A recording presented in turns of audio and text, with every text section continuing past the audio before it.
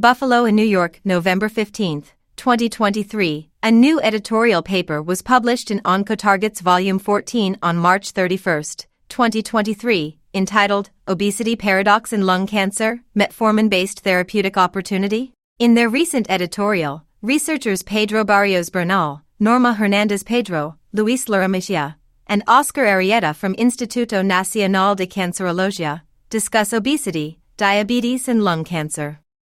Obesity is a complex multifactorial disease with detrimental effects on health.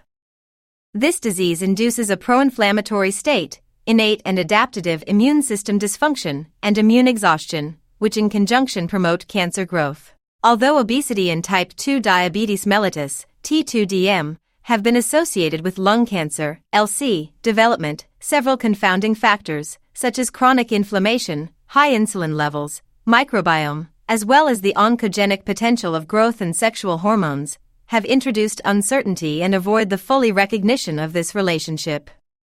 Thus, therapies that can bring potential therapeutic effects to both comorbidities are being tested globally and their effect on cancer cells. Quote, altogether, there is a strong relationship between high BMI and increased survival in different LC stages and in combination with some anti-cancer therapies.